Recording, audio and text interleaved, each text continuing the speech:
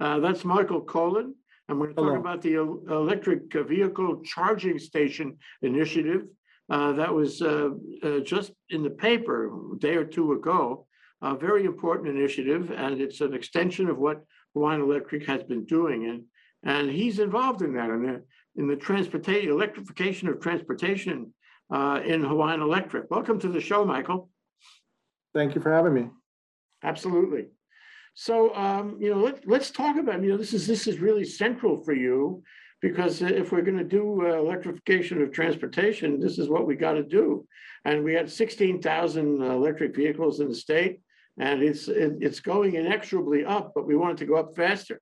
And charging stations clearly the way to do that. You incentivize people, you deal with their range anxiety, all that. And so what you're proposing, what Hawaiian Electric is proposing, is right in the center of the channel here. It is the thing that will incentivize people to buy and use those cars. So tell me about how Hawaiian Electric looks at this. What is important about this initiative, and why now? Well, as you know, Hawaiian Electric has been in the public charging space for about 7 years. We started out with a pilot back in 2013. Small scale limited pilot across our service territory to try and support that fledgling EV space as people were adopting EVs. Hawaiian Electric's been involved in electric vehicles from the beginning. More recently, as the first Nissan Leafs were delivered to the state, I think the state of Hawaii got the first one, Hawaiian Electric got the second. We developed rates starting for EV charging back in 2010. But really it's grown, and as it's grown, we've seen the need to take a more firm position in this growth to support that transition. There's a lot of benefits from transitioning to clean transportation. As you know, we have a renewable portfolio standard for electricity generation, which will be 100% clean by 2045. But one of the remaining largest emitters of carbon is in the transportation sector. So a light duty ICE, internal combustion engine that runs on gasoline, will always emit the same amount of particulate matter for the lifetime of the vehicle. If you, with an EV on Hawaiian Electric's grid, over time it will get cleaner and cleaner. That's an important first, right out the gate, we need to do something to support that. Now, that's one of the questions that was posed here. What is it? It's only as clean as the fuel source. So if the fuel source is coal or oil, it's you're not running on renewables at all. It may sound like it's electric, but it's really coal and oil. Now, as you move away from coal and oil, which hopefully we can do that really soon, then it becomes purely clean energy. So correct. I think that's an important point for you to make. Yeah, correct. And there's a few things to that. Also, electric vehicles are just straight up, as compared to an ICE vehicle, an internal combustion, are more efficient just in their operations. But you couple that with an increasingly clean electricity generation source, and you have a more clean vehicle. We also are trying to incentivize vehicle charging when we are producing the most renewables. So all of our electric vehicle rates are cheapest during the day when the solar production is at its peak. So the combination of the two actually do have a more positive benefit even in the near term as compared to internal combustion vehicles. So that's very important. The other piece, and I think getting back to your first question about why now, is supporting growth. There has been pretty sparse third-party non-utility investment in the public charging space so far. There have been a fair amount of level 2 charging stations being deployed.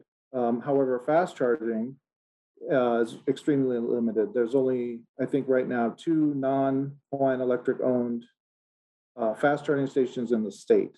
So we are looking to expand that and support growth, maybe lay the foundation for increased growth, which would build a market so that other investors, non-utility investors, can also come in and build a business case for them to make those investments in the state. Yeah, it's true. I don't know why, but it just hasn't been profitable for an investor, an entrepreneur to come in and get a piece of geography from a gas station, for example, and set up a charging facility right there.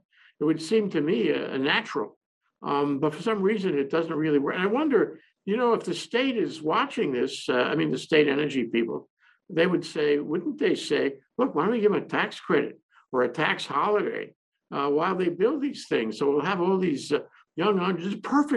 Perfect entrepreneurial situation, isn't it? Because it's going to be bigger and bigger as time goes on.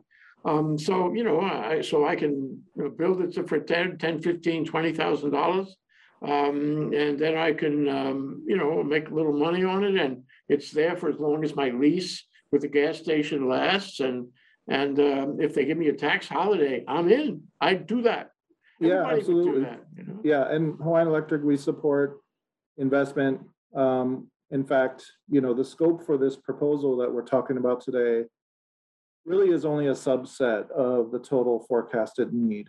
We didn't come out of the gate trying to take the entire charging market. We do believe that there needs to be investment from other areas, and so that's part of why we only are proposing a piece of the total need in 2030. There is. I think we should all appreciate that, Michael. You're stepping in because there's a vacuum. You're stepping in because there's not enough exactly construction going on. You're doing it almost in a charitable way, in the sense that nobody else is doing it, and it has to be done. And so I think the community can appreciate that Hawaiian Electric is doing the right thing here, and not intending to cover the island with all of its own charging stations, just to sort of incentivize the building of charging stations and the purchase of electric vehicles. Exactly, and studies have shown that when people are considering to adopt an electric vehicle rather than switch away from internal combustion, one of the key factors in their decision is knowing that there's public charging available, even if they don't intend to use it. So even if you live at home and plan on charging at home, knowing that there's public charging stations out there actually makes a big difference for people to pull the trigger and actually buy an electric vehicle. So we think there's. I tell my wife all the time. I say, "Why don't you buy an electric car?" She likes cars. Why don't you buy an electric car? She says, "Not enough charging stations. I'm worried about range anxiety." It's that simple. So you hit the ball, right on the head with this project. One of the other things that I think is important about this project and about why Hawaiian Electric is doing this, even with external companies, non-utility companies coming in and making investments, what they're looking for to build a business case is utilization. So they're going to locate in places where they are guaranteed high utilization to get the biggest return on their investment as soon as possible.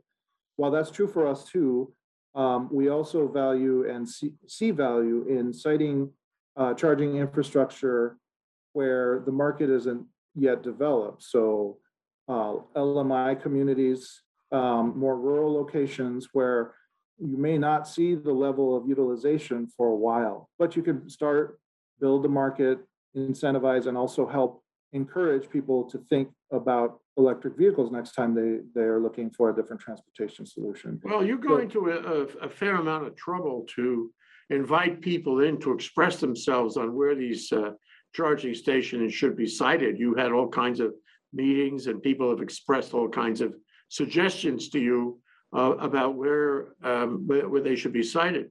And so what kind of reaction are you getting? Are the people who make these suggestions already owners of electric vehicles, or are they, putative owners who may buy in the future?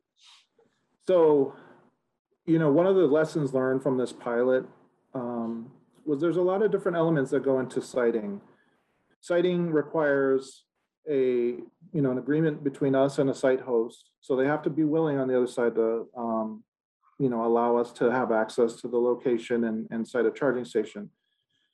That approach is important though, because we get community buy-in, and we've been listening to stakeholders all along, as we build out our pilot.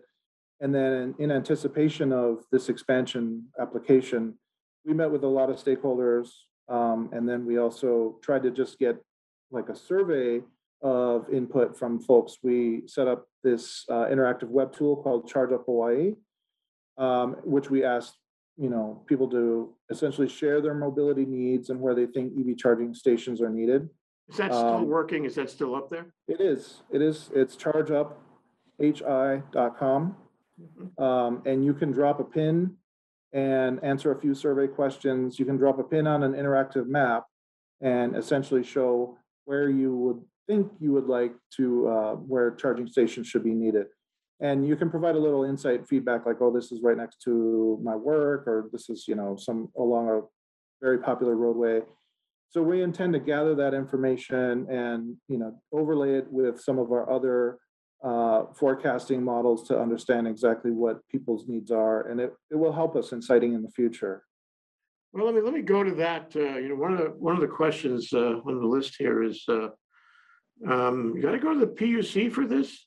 I guess this is a fair amount of money involved, $97 million. That's a lot of money. But do you need to go to them? And when you go to them, what is the level of detail that you have? Do you have to tell them about at every site you plan, to do this? Or is it just we want to do 300 charging stations, and how about checking off on the box? So that's a good question. We do have to go to the commission for approval because there's an electric vehicle tariff rate that we charge. So anytime we charge an electric rate, we have to get commission approval for that. Plus the investment and the recovery of the costs, we're making an application for those two pieces, right? As far as siting is concerned, rather than be very specific on the locations, we're asking for some flexibility in locations, namely to continue to listen to community needs and foster that input and feedback. There's a serious attempt and intent to provide more equitable access, and doing so requires meeting communities where they're at and listening. And that's an ongoing thing. It's not something that we would expect to just do a few meetings and then add a location to a list. We wanted to continue as dynamics change, as technology changes, as community needs change, to really listen and figure out siting as we move forward. So we are asking for flexibility. We've done a rough proportionality percentage across our service territories. So 60% on Oahu, 20% on Maui, and 20% on Hawaii Island. However, that's not set in stone. We're really looking to address community needs and figure out how best we can serve and provide kind of the best impact in moving forward. As far as the timeline, it is a regulatory process. It's kind of unique way electric utilities do business. So that application process goes through kind of like a mini case, like a legal case, contested case, and you have different parties. So that process can take a while. Why? I mean, what has to be decided? I mean, this is a great idea. This works for the utility. It works for the public. It works for green energy. It works for climate change. Who would oppose anything like that? What are the issues that they would have to resolve? What's the difficulty here? I don't think anyone probably would contest all of those points. Really, it's the commission's job to determine whether our application is within the public interest. And so they're not just looking at, some of the benefits, but also the cost impact to all customers. And they'll be determining whether the scope and the way we went about developing it, we did our due diligence.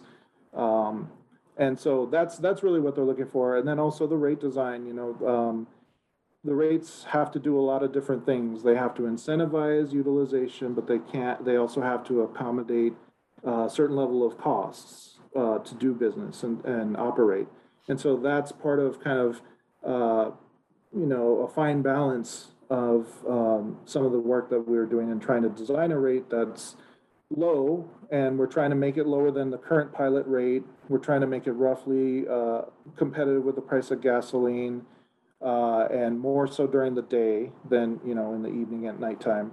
But doing all those things, the commission will evaluate that and make sure that, we did our homework and that the eventual outcome of all this will be in the public interest. Well, that's pretty appealing. It's appealing that, you're using the time of day as a metric for how much. But it's also appealing that you're knocking off, I don't remember exactly what the reduction was, but the contemplated reduction was like 40, 50, 60%.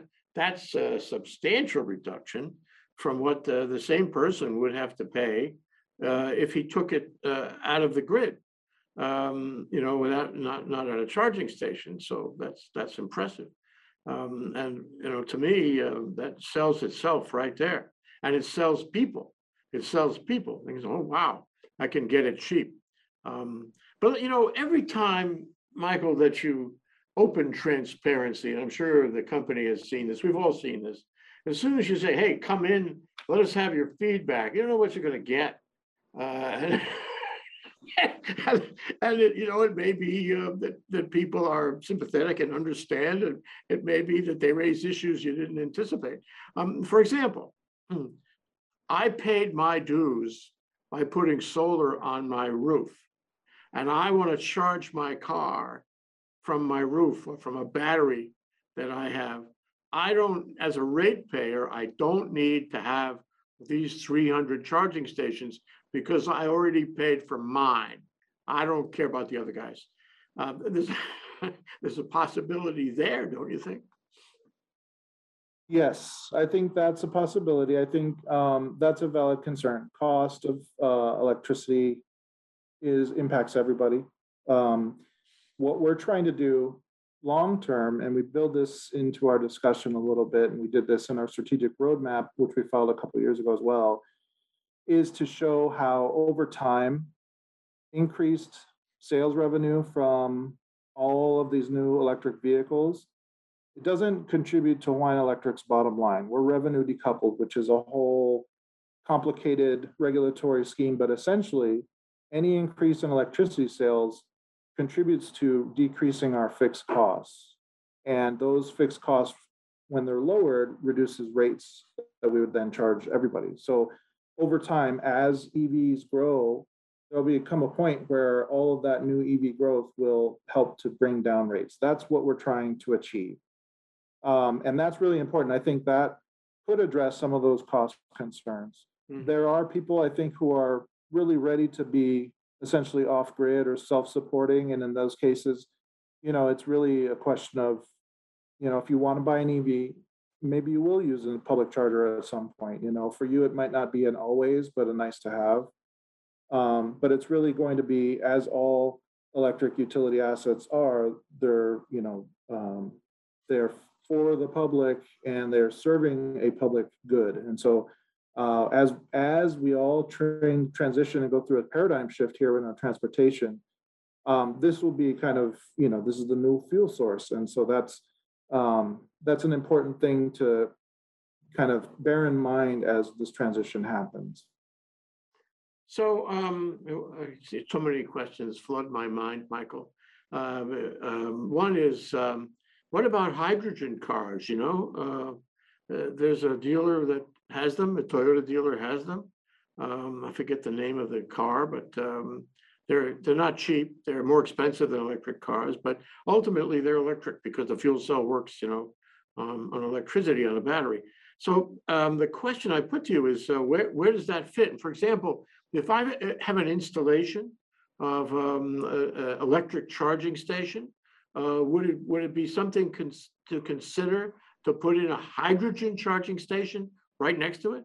Is that in the woodwork somewhere? So Hawaiian Electric, even though we sell electricity, we're not engaging in any kind of like pushing out other kind of technologies. Hydrogen certainly has its place. I think really just in looking at the market, it may just be a market readiness thing. EVs have really kind of jumped forward. There's a lot of different vehicle models, a lot of different charging station providers. So they're a little bit further along. That's not to say that hydrogen doesn't have a place. That Toyota Mirai, I think it's called, is a very nice vehicle. The installation of the charging or the refueling stations, I think are, there aren't too many, but there may be certain circumstances that as we get deeper into this transition to clean transportation, where hydrogen really does make more sense. So, we are looking at those things. There's been some talks about the Big Island or maybe some heavy duty uses. Eventually, making hydrogen requires electricity, for the most part, or can require electricity. So we view that as also an opportunity, and we're looking to find ways to support that as well as that technology kind of gets more mature and they find specific use cases for it. Yeah, maybe. I mean, there are people who want to see buses fueled by hydrogen and working for that. So maybe as time goes by, you see that buses have more hydrogen and ordinary vehicles have more electric vehicles. So I want to sort of paint a picture in my mind, Michael, about how this is going to work. So you're not going to add 300 charging stations on day one. What I'm getting from this conversation is that you're going to do it over time. You're going to do it dynamically. You're going to learn about siting. You're not going to know about all the 300 sites on day one. You're going to see how that works out and build them where people have come to find that they're useful. That could be different on day 2 and 10 and a year down the road. The other thing is, if I go to a charging station that you're going to build, you're going to actually contract the building and build these things, right? Then I bring my credit card and I put my credit card in, right? And then I charge my vehicle, and it charges me on my credit card like any other credit card purchase. Is that the way it would work? Yes. So actually, there's a couple ways that you can pay currently, and we anticipate that being replicated again. You can either use point of sale credit card, or you can use a phone app with the network provider. So there's a network service provider who does the transacting, and that service provider has a phone app. So you can come up with your phone, prepay on their app, or have it charged directly through your phone. So there's actually 2 ways to pay. Well, that's great. I love the phone app idea. That's great. That's easier. That's easier on Hawaiian Electric. That's stellar too, because they don't have to have all that equipment, electronics in the box, so to speak. I can just get on my phone, and indeed, there are other countries in the world, other situations where that's exactly what they do. You go to an app, you say what you want, and it happens. And the only thing Hawaiian Electric needs is a message, from the telephone network saying, feed this guy some electricity. Simple. That's actually a more efficient way to do it. Yeah, and then there's some benefits also from using the phone app, is you can tell whether the charge station is in use or not, so you can kind of plan your trip. And then I think some more advanced phone apps actually allow for queuing, which is something we'll be exploring as well. What is queuing? Queuing is, if there's more than one vehicle who's looking to charge at a given location, you can essentially reserve your space in virtual line and then be able to access the charger. So that's a technology for the car, right? You have to have room for the car to park. So yeah. What about a gas station? Would that be a good location, a good site? So charging is a little bit different right now than gasoline in terms of the duration that it takes to refuel. Gas stations are really built around 5 minutes, 5 to 10 at the most refueling, with convenience purchases attached. Charging is a little bit longer. The higher capacity charging stations that are being deployed elsewhere, and we're looking at bringing some here too over time. Those will shorten duration times, but you're still looking at 15-minute, 30-minute wait time to really fully charge your vehicle or get it most of the way charged with a real fast charger. So it may make sense. There were at the Kahala gas station right on that corner by the on-ramp, they used to actually have charging stations, but I don't think it made sense for them. This was a while back. But so I think just the sitting and waiting at a gas station thing may not make the most sense, but as charging times come down, then it may be more akin to gasoline refueling, and it would make more sense. Yeah, I caught that in the newspaper that 150 of them were what do you call it? High voltage charging, and then the other 150 were 2 lower voltage chargers. Why don't you make them all high voltage? And how do you make the distinction about where to put the one kind with the high voltage and the other kind with the 2 lower voltage? How do you decide? I mean, I would always want the high voltage, wouldn't I? And we suspect that's the case. The level 2, the slower charging, is really the result of feedback that we received from different stakeholders who were interested in having some form of charging even while they're waiting for fast charging. So right now we've got, some really high utilization, highly utilized charge stations, for example, are ones at our Ward facility right at Hawaiian Electric. We've got 2 fast chargers there. That's our most heavily utilized, and we think it's because there's a lot of residential, high-rise buildings around. It's downtown, very central located.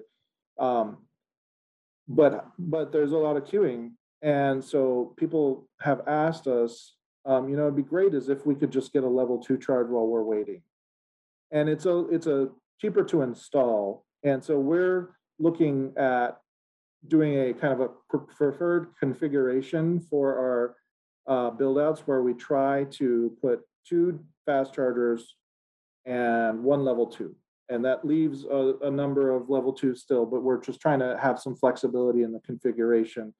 May have more level 2s at a given site, may have less, but essentially be more like a hub everywhere we go. We think that would make better sense. It'll be more efficient in terms of the construction dollars. You're putting more in at a given time, because really the biggest cost isn't the charge stations itself, it's the construction, putting down the lines, upgrading, maybe making some service upgrades and things like that. So if you do it once and have more at a given site, then we think that makes more sense. Not every site can accommodate that, so that's part of why we're asking for some flexibility in the way how we deploy and how we design at a given site. But that's really what it's primarily for. There's also hybrid vehicles. Hybrid vehicles cannot fast charge because they have the gasoline motor on board. So hybrid vehicles can only charge at level 2 or lower. So there might be a few, use cases where hybrid vehicles can take advantage of our public charging as well. So we want to support that. Oh, you might change this though. I mean, my reaction to see the 150 of this kind and 150 of that kind is you might decide in a year or 2, depending on feedback, depending on the experience you're having with this project, that maybe you need more of this kind or less of that kind, and you might change the ratio. Am I right? That's correct. And so we learned a lot from our pilot, but scaling is not something we were able to really learn. We will learn as we move up. And so trying to design out of the gate the perfect kind of solution, we knew that wouldn't be the case. So we are really just trying with a theory of a preferred configuration and continuing to garner feedback. And we'll just, we're hoping to get that flexibility so that we can really meet the needs and adjust accordingly. If the technology in the future is really pushing towards higher capacity fast charging, like the supercharging stations that you see from Tesla, if we can, if that's the way that the trends are going, then we would, want to look into that. And accommodate that. So that's really, but as far as how we propose it, we built it around the assumption of DC fast and level 2, and that was in order to help us figure out kind of cost components and figure out what the scope of the overall project would ultimately be so that we could get our hands around it. Yeah, right. I mean, there's all kinds of things, experiences to have and learn from. I mean, for example, suppose you hit a great location.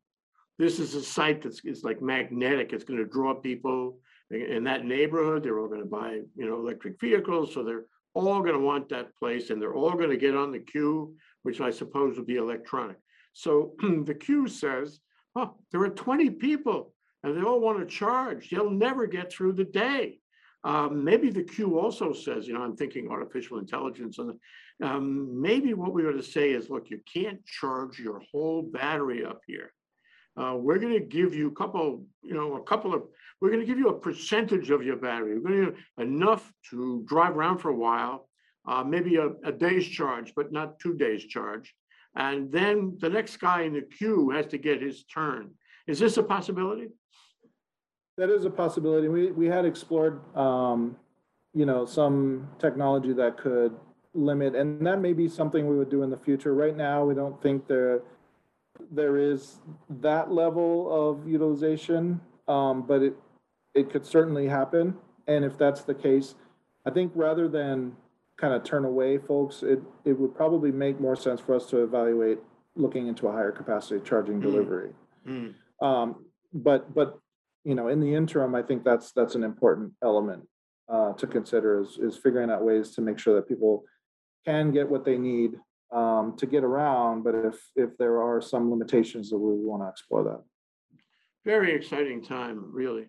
So I'm thinking that over a few years, not all the way through 2030, but somewhere after 2023, you install them all, and you're in place. Now you're in place, and now it's a learning experience and all that, and it's a learning experience for the consumer too. And I guess the question I put is, what happens after 2030? Because this is going to be dynamic, and you could have a huge effect on the number of electric vehicles that people buy in the state because of this project. You were doing it before, but in smaller numbers. Now this is the biggest project ever for electric charges for electric vehicles. It's huge, really. Relative to Hawaii. So you could have a huge jump in the number of vehicles. So here we are, in 2030. What do you expect is going to happen then? Two things, I think, and part of the reason why we're trying to do something significant is to accelerate, right? To boost decarbonization. It's becoming more and more pressing every day, and so we think bold action now makes a lot of sense. The 2030 was essentially a kind of target for us to finish deploying the charging infrastructure. We may finish sooner, but that's the anticipated timeline for the deployment. Once we're done with that, I think 2030 was also a really good inflection point in terms of forecast and looking at what the technologies may be, what the landscape may be. So we fully anticipate that the charge stations will continue to be in service, up and running, but maybe there are other kinds of solutions needed for that next phase, right? So this proposal was built to support a growth, and a forecasted growth, but growth will continue beyond 2030, and probably even more so between that decade, right? 2030 and 2040, it will be a deepening of the technology, a lot of different use cases, different technologies being deployed, maybe higher battery capacities. So all of those things kind of lend itself to us saying, okay, 2030 is a good stopping point for us with this forecast, with this design, with this concept. 2030 and beyond may look a lot different, and so at that point we wouldn't want to presume to do the same thing as what we're doing now. And we think that's a good point to stop and look forward and say, let's do X, Y, and Z differently. And so as we get closer to 2030, we'll be looking at that and trying to figure out different kinds of solutions. Yeah. It's all And that about being said, planning. also, yeah, it's all about planning and that's also, this is just one component of a suite of different things that we are proposing right now. We've been doing public charging for a long time, so this is kind of further along on the timeline. But we also proposed pilots for make-ready infrastructure, where we just build up to the point of the charging station and then let a site host own and operate the charge station. So essentially, we're trying to mitigate some of the costs of deployment. That could really work for other types of use cases. For bus, we have one for bus, or for other types of commercial use cases. So that also is a solution, and it's currently in a pilot and proposed pilot, and the eBus is actually in the pilot phase. So once we start learning more about that, we can accelerate that program if it makes sense from the commission standpoint and from the company standpoint. So that could also be a different type of solution. It doesn't just have to be, company-owned public charging. It could be other types of business models. So we're trying to help kind of do it in different ways. Yeah, well, that's actually, to me, that has all the badge of success on it, because then you bring in investors, and investors are more than investors; they're members of the community, and that would incentivize them, if they can make a buck. And you're doing the the infrastructure, and they do the equipment at the end of the line. They make a few bucks. Takes the capital burden off Hawaiian Electric to some extent. That'd be a great thing to work on. I only have one more question. We're kind of out of time, Michael, and see how quickly the time goes. I know you support addressing climate change. I know that. You're in the green energy business. That's what you're in. So my question is, how come you're not in Glasgow now? I could ask my boss that. Okay. Well, there's always COP27, Yeah, maybe. you could work. I start paddling now. Thank you, Michael Colon of Hawaiian Electric. Thank you so much for joining us today. It was a great discussion. I appreciate it. Thank you so much. Appreciate it. Have a good one. Aloha. Aloha. Bye.